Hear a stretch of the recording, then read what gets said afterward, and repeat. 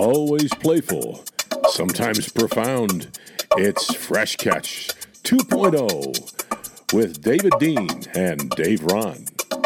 Hello, everyone. This is Dr. Dave Ron with my buddy David Dean. It's Fresh Catch 2.0. If I'm talking too fast, it's because Comcast is outside, and I think they might interrupt this podcast with digging somehow.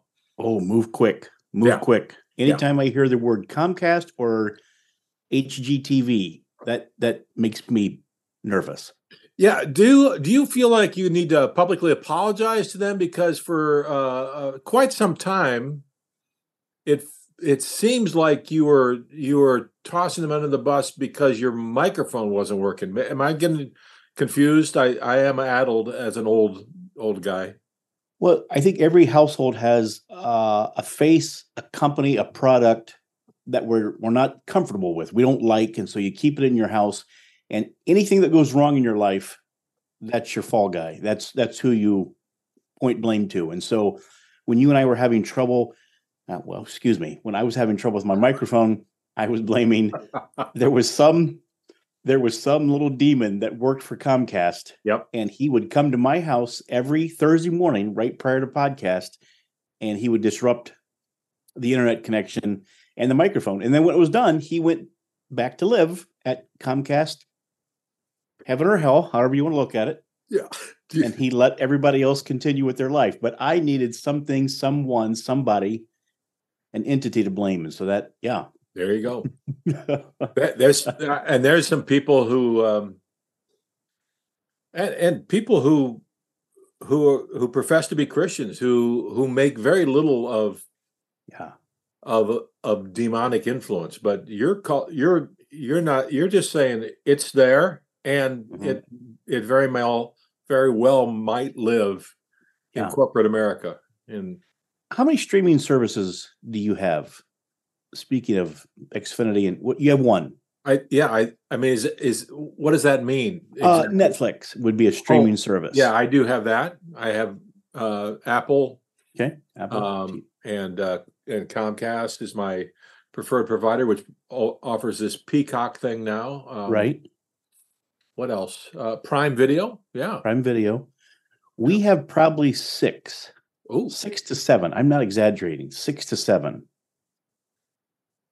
And I know how to access my email account, and that's it. So when someone says, did you see something on Peacock or Amazon Prime or Paramount Plus or HBO Max? I had a kid at Lincoln School yesterday.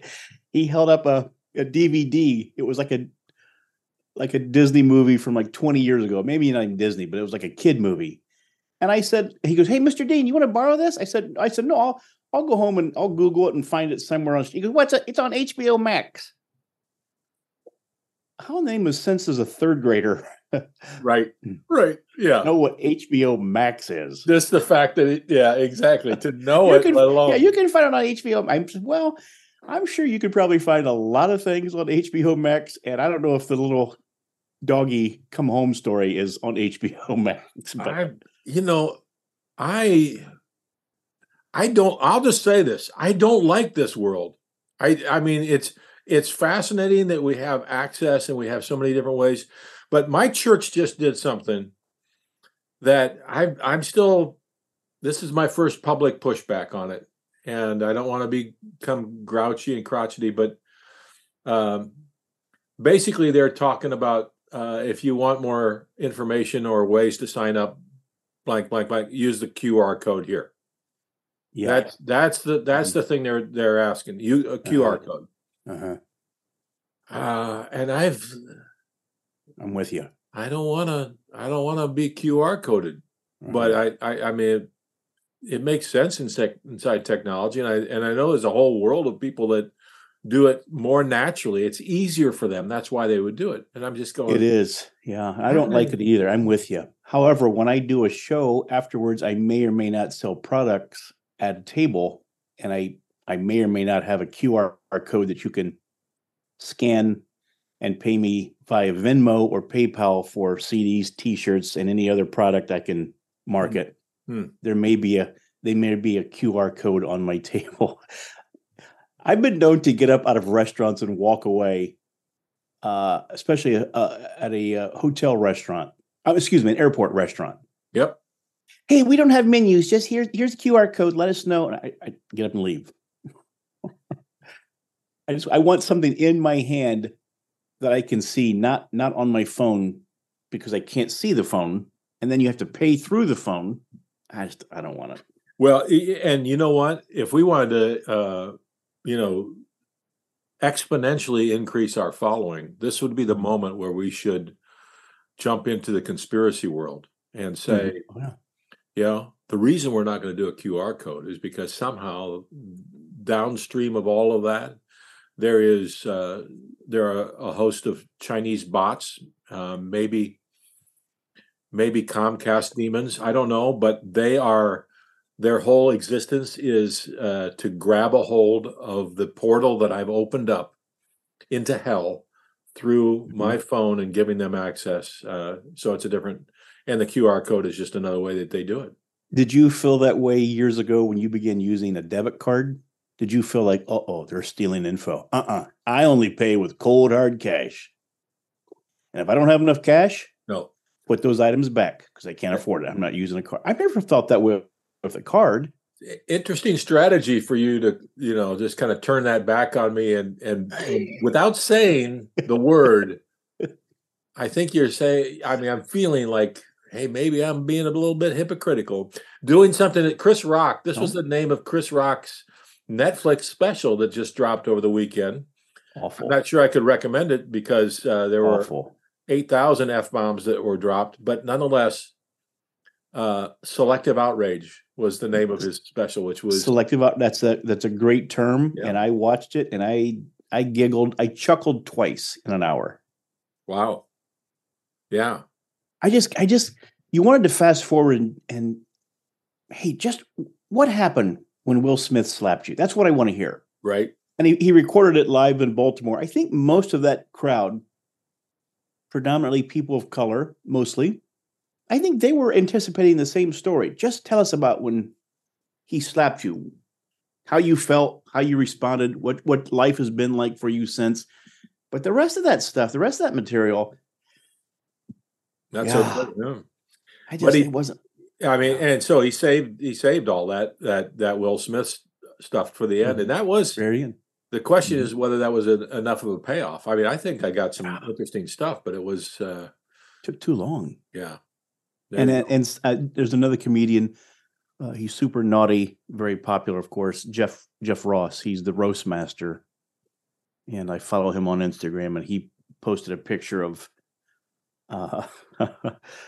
of he and Chris Rock, and they're kind of promoting that, that new Netflix special. And I rarely do this, but I was just so frustrated by what I had witnessed in that quote unquote comedy show. And I posted on Jeffrey Ross's page. I said, "Don't watch it. That thing sucked." Whoa. Now listen, I expect a response from both Jeff Ross and Chris Rock very soon to me directly, wanting my take on that. And I'm waiting for that. They're gonna pass along the slap. If Chris Rock slaps you, you'll know that it wasn't really you. It was just like Chris said. Will Smith wasn't slapping him because it was Chris. He was channeling other frustration. So Chris will be channeling something else when he slaps you. And Chris Rock will never be able to go through life and slap anybody. It will come back to haunt him. Yeah. Hey, you shared something this morning. He can't slap it forward. Yeah. You're going to be speaking at your church Sunday, April 2nd, Palm Sunday. Do you want to give a little shout out, a little commercial for that church, and if anybody's in the area? Yeah. It's just south of Shipshewana, Indiana, on State Road 5. It's a New Life Fellowship. So we have services at 9:00 and 10:30, and I get to deliver the sermon that morning to a crowd of that's kind of half there because of spring break, I think.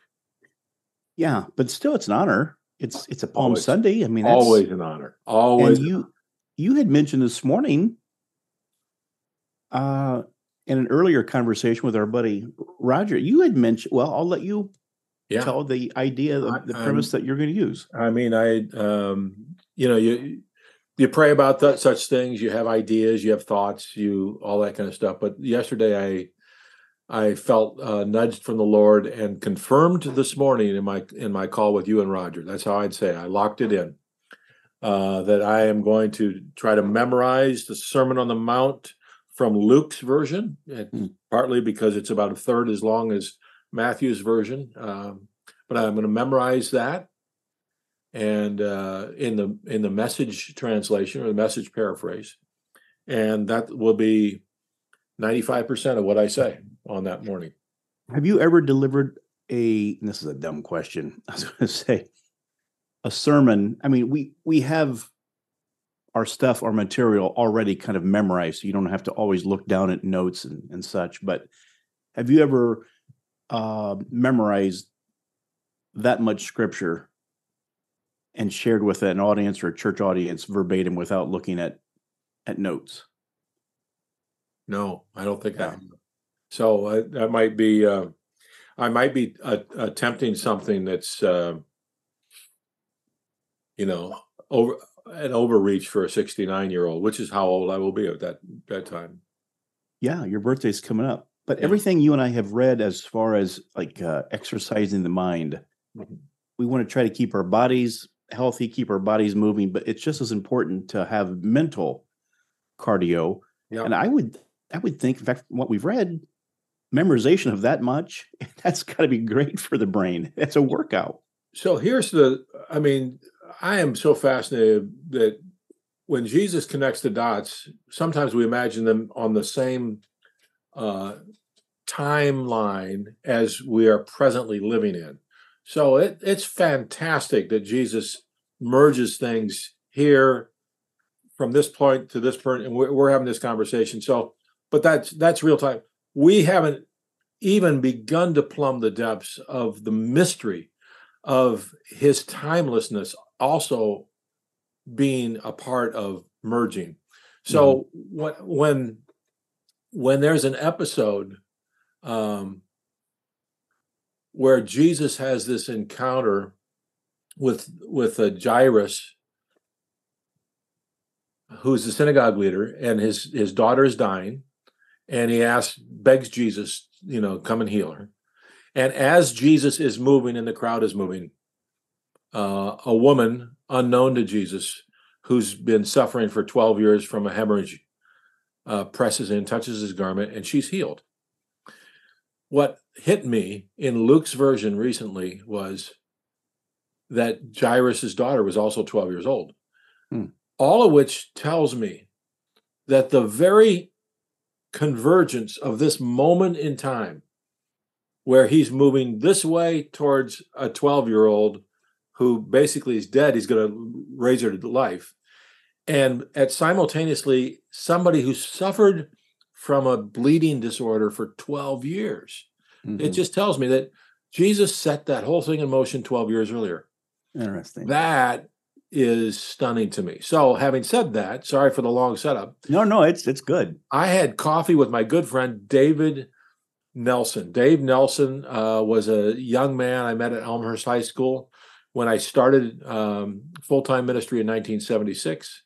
And Dave was and still is a gifted, upright bass player in jazz music. And this is just tremendous guy. And I had no musical taste at all. So David would come to my office, which was a quarter mile from where he lived. And he also always brought 2 cans of Red Pop and a bag of Doritos and some jazz music, because he wanted to turn me on to jazz. He wanted to introduce me to jazz. So, Bob James and Spyro Gyra and those that just like and it worked. I fell in love with jazz, and simultaneously David in our journey fell in love with Jesus. And so we were catching up here all these years later with coffee. And it reminded me of a classmate of his. I'm thinking this is how it all happened for me. Galen Bailey. Galen's an African-American who lives down in the Cincinnati area. And Galen reached out to me on Facebook and alerted me to the influence I had on his life that I did not know. And he says, I can still remember, Dave, when we were outside at Joey Clevenger's house in a bonfire, and you started reading the Sermon on the Mount and I thought this was Jesus in front of me. And he said, that's when I put my faith in Christ. So all of that, I think, is in my head, stirring me to get out of the way and let Jesus speak through his word until you prayed for me this morning and you used a word and a phrase that. Well, go ahead. I wanted to just put a little bow on your story as you memorize the Sermon on the Mount, which is a lengthy sermon, right? You're going to memorize, but you are memorizing that almost in awe and in admiration for these teens that you had an encounter with years ago. Yeah. So you're kind of memorizing it for them. And I simply as I prayed for you that I believe I used the word plagiarism because it was Jesus's original sermon. Right. And you are memorizing his sermon and you're going to present it to your church. And it just felt like to me, you need some copyright issues or you need to preface your sermon by saying, this is not mine. I think a guy named Jesus wrote this, but I'm going to present it to you because it was so good. I was moved by it. Some teenagers I led to Jesus, they were moved by it. So full disclosure, it felt like you were getting out in front of an NDA or a prenup that I needed to sign with God because you advanced this and said, and your prayer, if I can quote you and plagiarize you for a second, it would be, God forgive Dave for plagiarizing you. And I'm thinking, actually, he might have forgiven me already. He might be so into the fact that he just assumed that I plagiarize him all the time. He's written off the copyright. He said, "Don't worry about it. Run it." Do you think he's one of the few authors? Is he one of the few authors that just publicly said, "Steal my stuff"? Remember years ago, Grateful Dead? They were one of the few bands that were like, if you want to bring a recorder to our concert and play it on a radio station or play it for your friends, come record any song that you want. They were like the original band to say, it's a grassroots thing. It's going to help us. Who did that? The Grateful Dead. Oh, yeah. Wow. You couldn't do that with any other band. Hey, no recording devices allowed in this. This is a private. Grateful Dead was like, no, record all you want and share it with your friends. I think Jesus has got that Grateful Dead mindset. Hey, these are my words. Steal them all you want and go share it with people. They'll love it. They're going to love it. Well, and you know what it takes. I mean, you're an entertainer and you work hard on your craft. So you know what it takes to put together a set that's going to be entertaining, that's going to be fun. And it takes a lot of your effort, a lot of investment. And could you just imagine being so creative, so confident that whatever you say, you could just say, go run with it. Because I'm going to do something absolutely fresh the next time, and the next time, and the next time, and the next time. Every show, 60 minutes of brand new material. Every time I walk on stage, and I just proclaim to the audience, my material is your material. Wow! Use it at open mic night at the church, at a conference. It's yours because tomorrow night, 60 minutes of. I think Jesus is the only one that can do that. Right. With the material that when you. Jesus material movies. You ever talk to people who really aren't believers? They're not. They're. I think somebody used to call them pre-Christians. They're not a Christian yet. They're a pre-Christian, but they were so enthralled with The Chosen, streaming or at movie theaters. And did you ever have an encounter with somebody when they're telling you about what they saw in this movie, The Chosen? And you're listening and you say to yourself, I already know this story, but continue.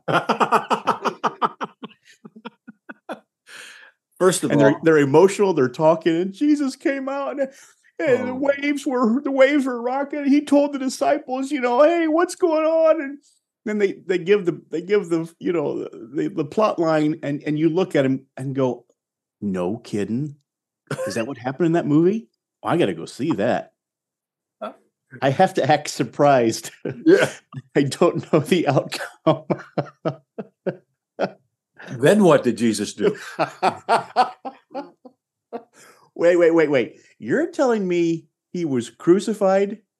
And then what happened in the next scene? Yeah. He came back to life. I'm not kidding. It was in the movie. 3 days later, came back to life. No kidding. Well, happy Easter to you, my friend. Yeah. Wow. Yeah, they should make a holiday around that.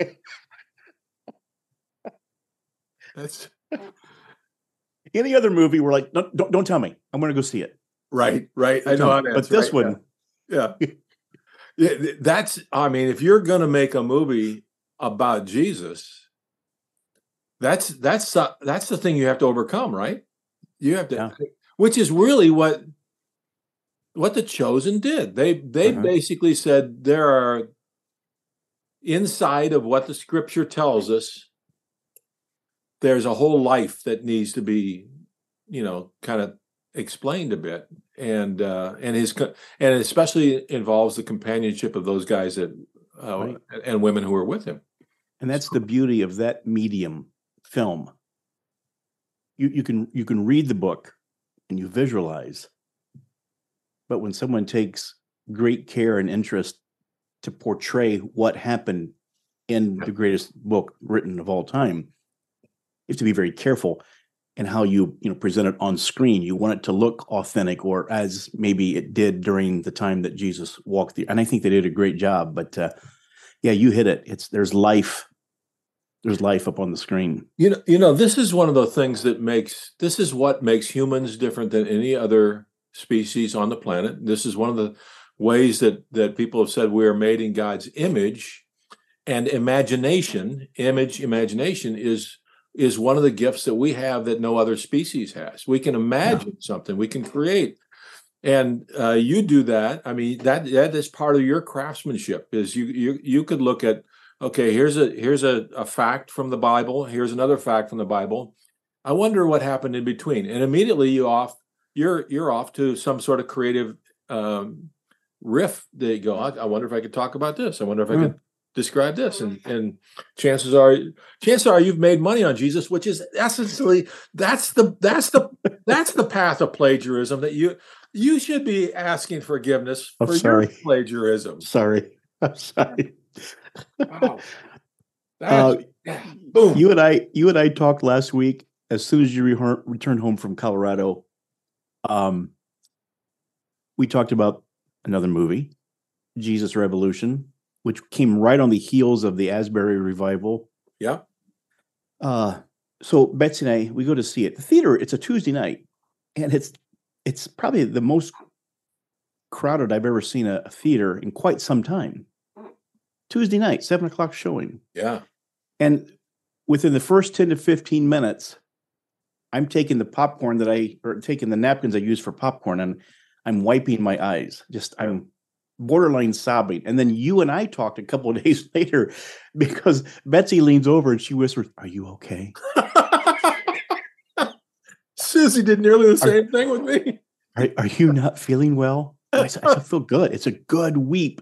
And then you and I talked. You had the same, and I said, I'm not sure what it was, other than you're familiar with the story, the guy, the plot line, but seeing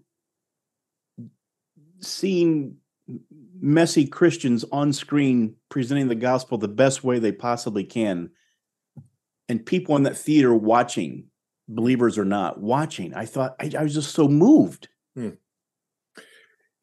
Me too. I mean, it's still, and it was, even while it was going on, I had that same, like, what's going on, Lord? Where is this, all these tears coming from? And I can only, something about the story took me back to the reality of my own experiences and connected in so many different ways. It's like something here all of a sudden opened up, set free these memories that were in me, and they weren't just just kind of fun memories. Oh yeah, I remember they were the most deep formational memories of my entire life. These are the Mhm. things that have set me in motion in a direction.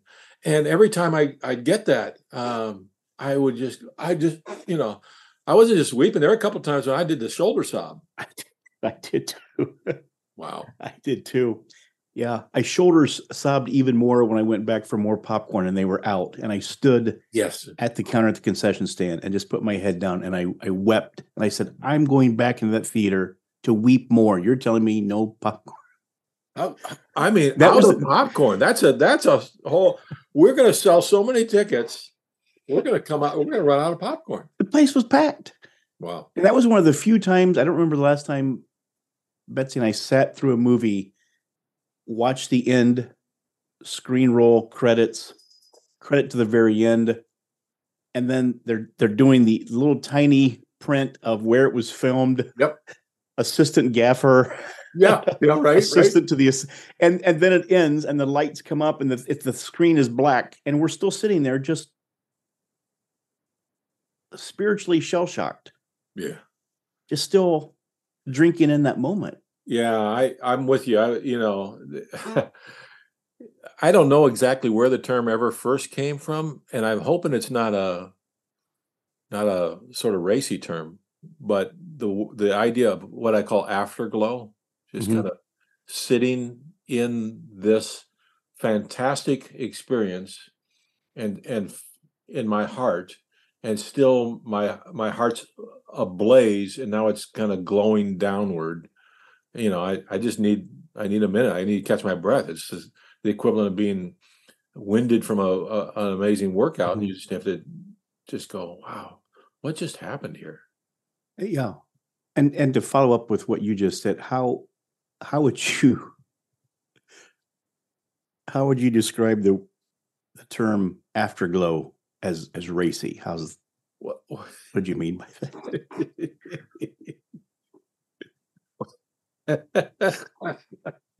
Well, I are we out of time? I'd kind of like to hear your definition of after. I've never heard. I think I've heard somebody talk about it like it's the cigarette smoke that you might have after you've consummated a relationship. That's afterglow? Well, not necessarily cigarette, but just the basking, the post ecstasy joy. How's that? I'm not being silly. I was being very honest and sincere when I ask you. I didn't know. It feels a bit like I'm talking to my buddy at Lincoln, where he says, "Mr. Dean, if you want to watch that, it's on HBO Max." And I got a feeling what you're describing, Afterglow, might be a movie on HBO Max. I went into that word pretty innocently, and I think it was when I was at New Covenant Worship Center with Pastor Luther Whitfield, amongst mostly African American congregation for about 7 Beautiful years. church. Somehow, I think when I said that a couple times, I watched some snickering with people, and that's what alerted me. And I never pursued it. I never actually asked. Yeah. But all I could, there's different kinds of snickering. That snickering made me think that, oh, wait a minute, I just stepped into this. I didn't even know that's what this meant. So no, I'm in your camp. I didn't, I don't think you go to Life Church in Fort Wayne to discover what words are appropriate and not appropriate from the pulpit, but you did in a very unfortunate situation there. Yeah. Back to our movie though, the beautiful afterglow in a spiritual sense that you're talking about. I couldn't refer that to more people. It was that good. It was that, and it was well done. It wasn't cheesy and hokey. And it also, I was going to be just a tad frustrated if it was this perfect world of Christians. Right. They showed the, some of the marks in the armor of people who had well-meaning intentions, but just had a bad approach or they messed up. Yeah, and I've seen some different people. This is people are in the Twitter sphere they're gonna feel like they can take apart anything, and they fact checked it to death and things like that. And Sure. they have all different sort of spins, and there's a part of me that goes, okay, you may actually be correct, but you're reminding me right now of the bewildering journey I had as an undergrad Bible major, who up to that point, now I'm 2 or 3 years in my journey with Jesus. Every time I'm reading scripture, it's coming alive. It's doing this work in me. I love scripture. Now I become a Bible major, and instead of loving scripture and obeying scripture, I take it into the laboratory and spread it out like it's a frog to be dissected and cut into it and get the parts in, and I get it right. And what happened to the love for it? And so people do that with a movie like that. I go, there's a part of me go, I don't care exactly what happened here. Is this experience of this movie ignited me with a reality that's so deep and true that I don't, cheesy or not, production value or not. I thought it was up there. Yeah. And you're right. I think you got some seminary eggheads who want to dissect it. And, oh, no, that actually happened in 72, not 74. No, I don't want to hear that stuff. Yeah, don't go to the movie because that's not what really happened with Lonnie Frisbee. They said it was filmed there on the beach. But you know what? I think they filmed it in Cancun. If you check No, I don't care. The movie touched my heart. That's all I want. I'm with you. I get it. Well, to be honest, buddy, I'm just going to say this. Not caring about those things, that's one of the reasons that it's okay to plagiarize anything in our culture. This has been Fresh Catch 2.0. Can't wait to have you join us next time.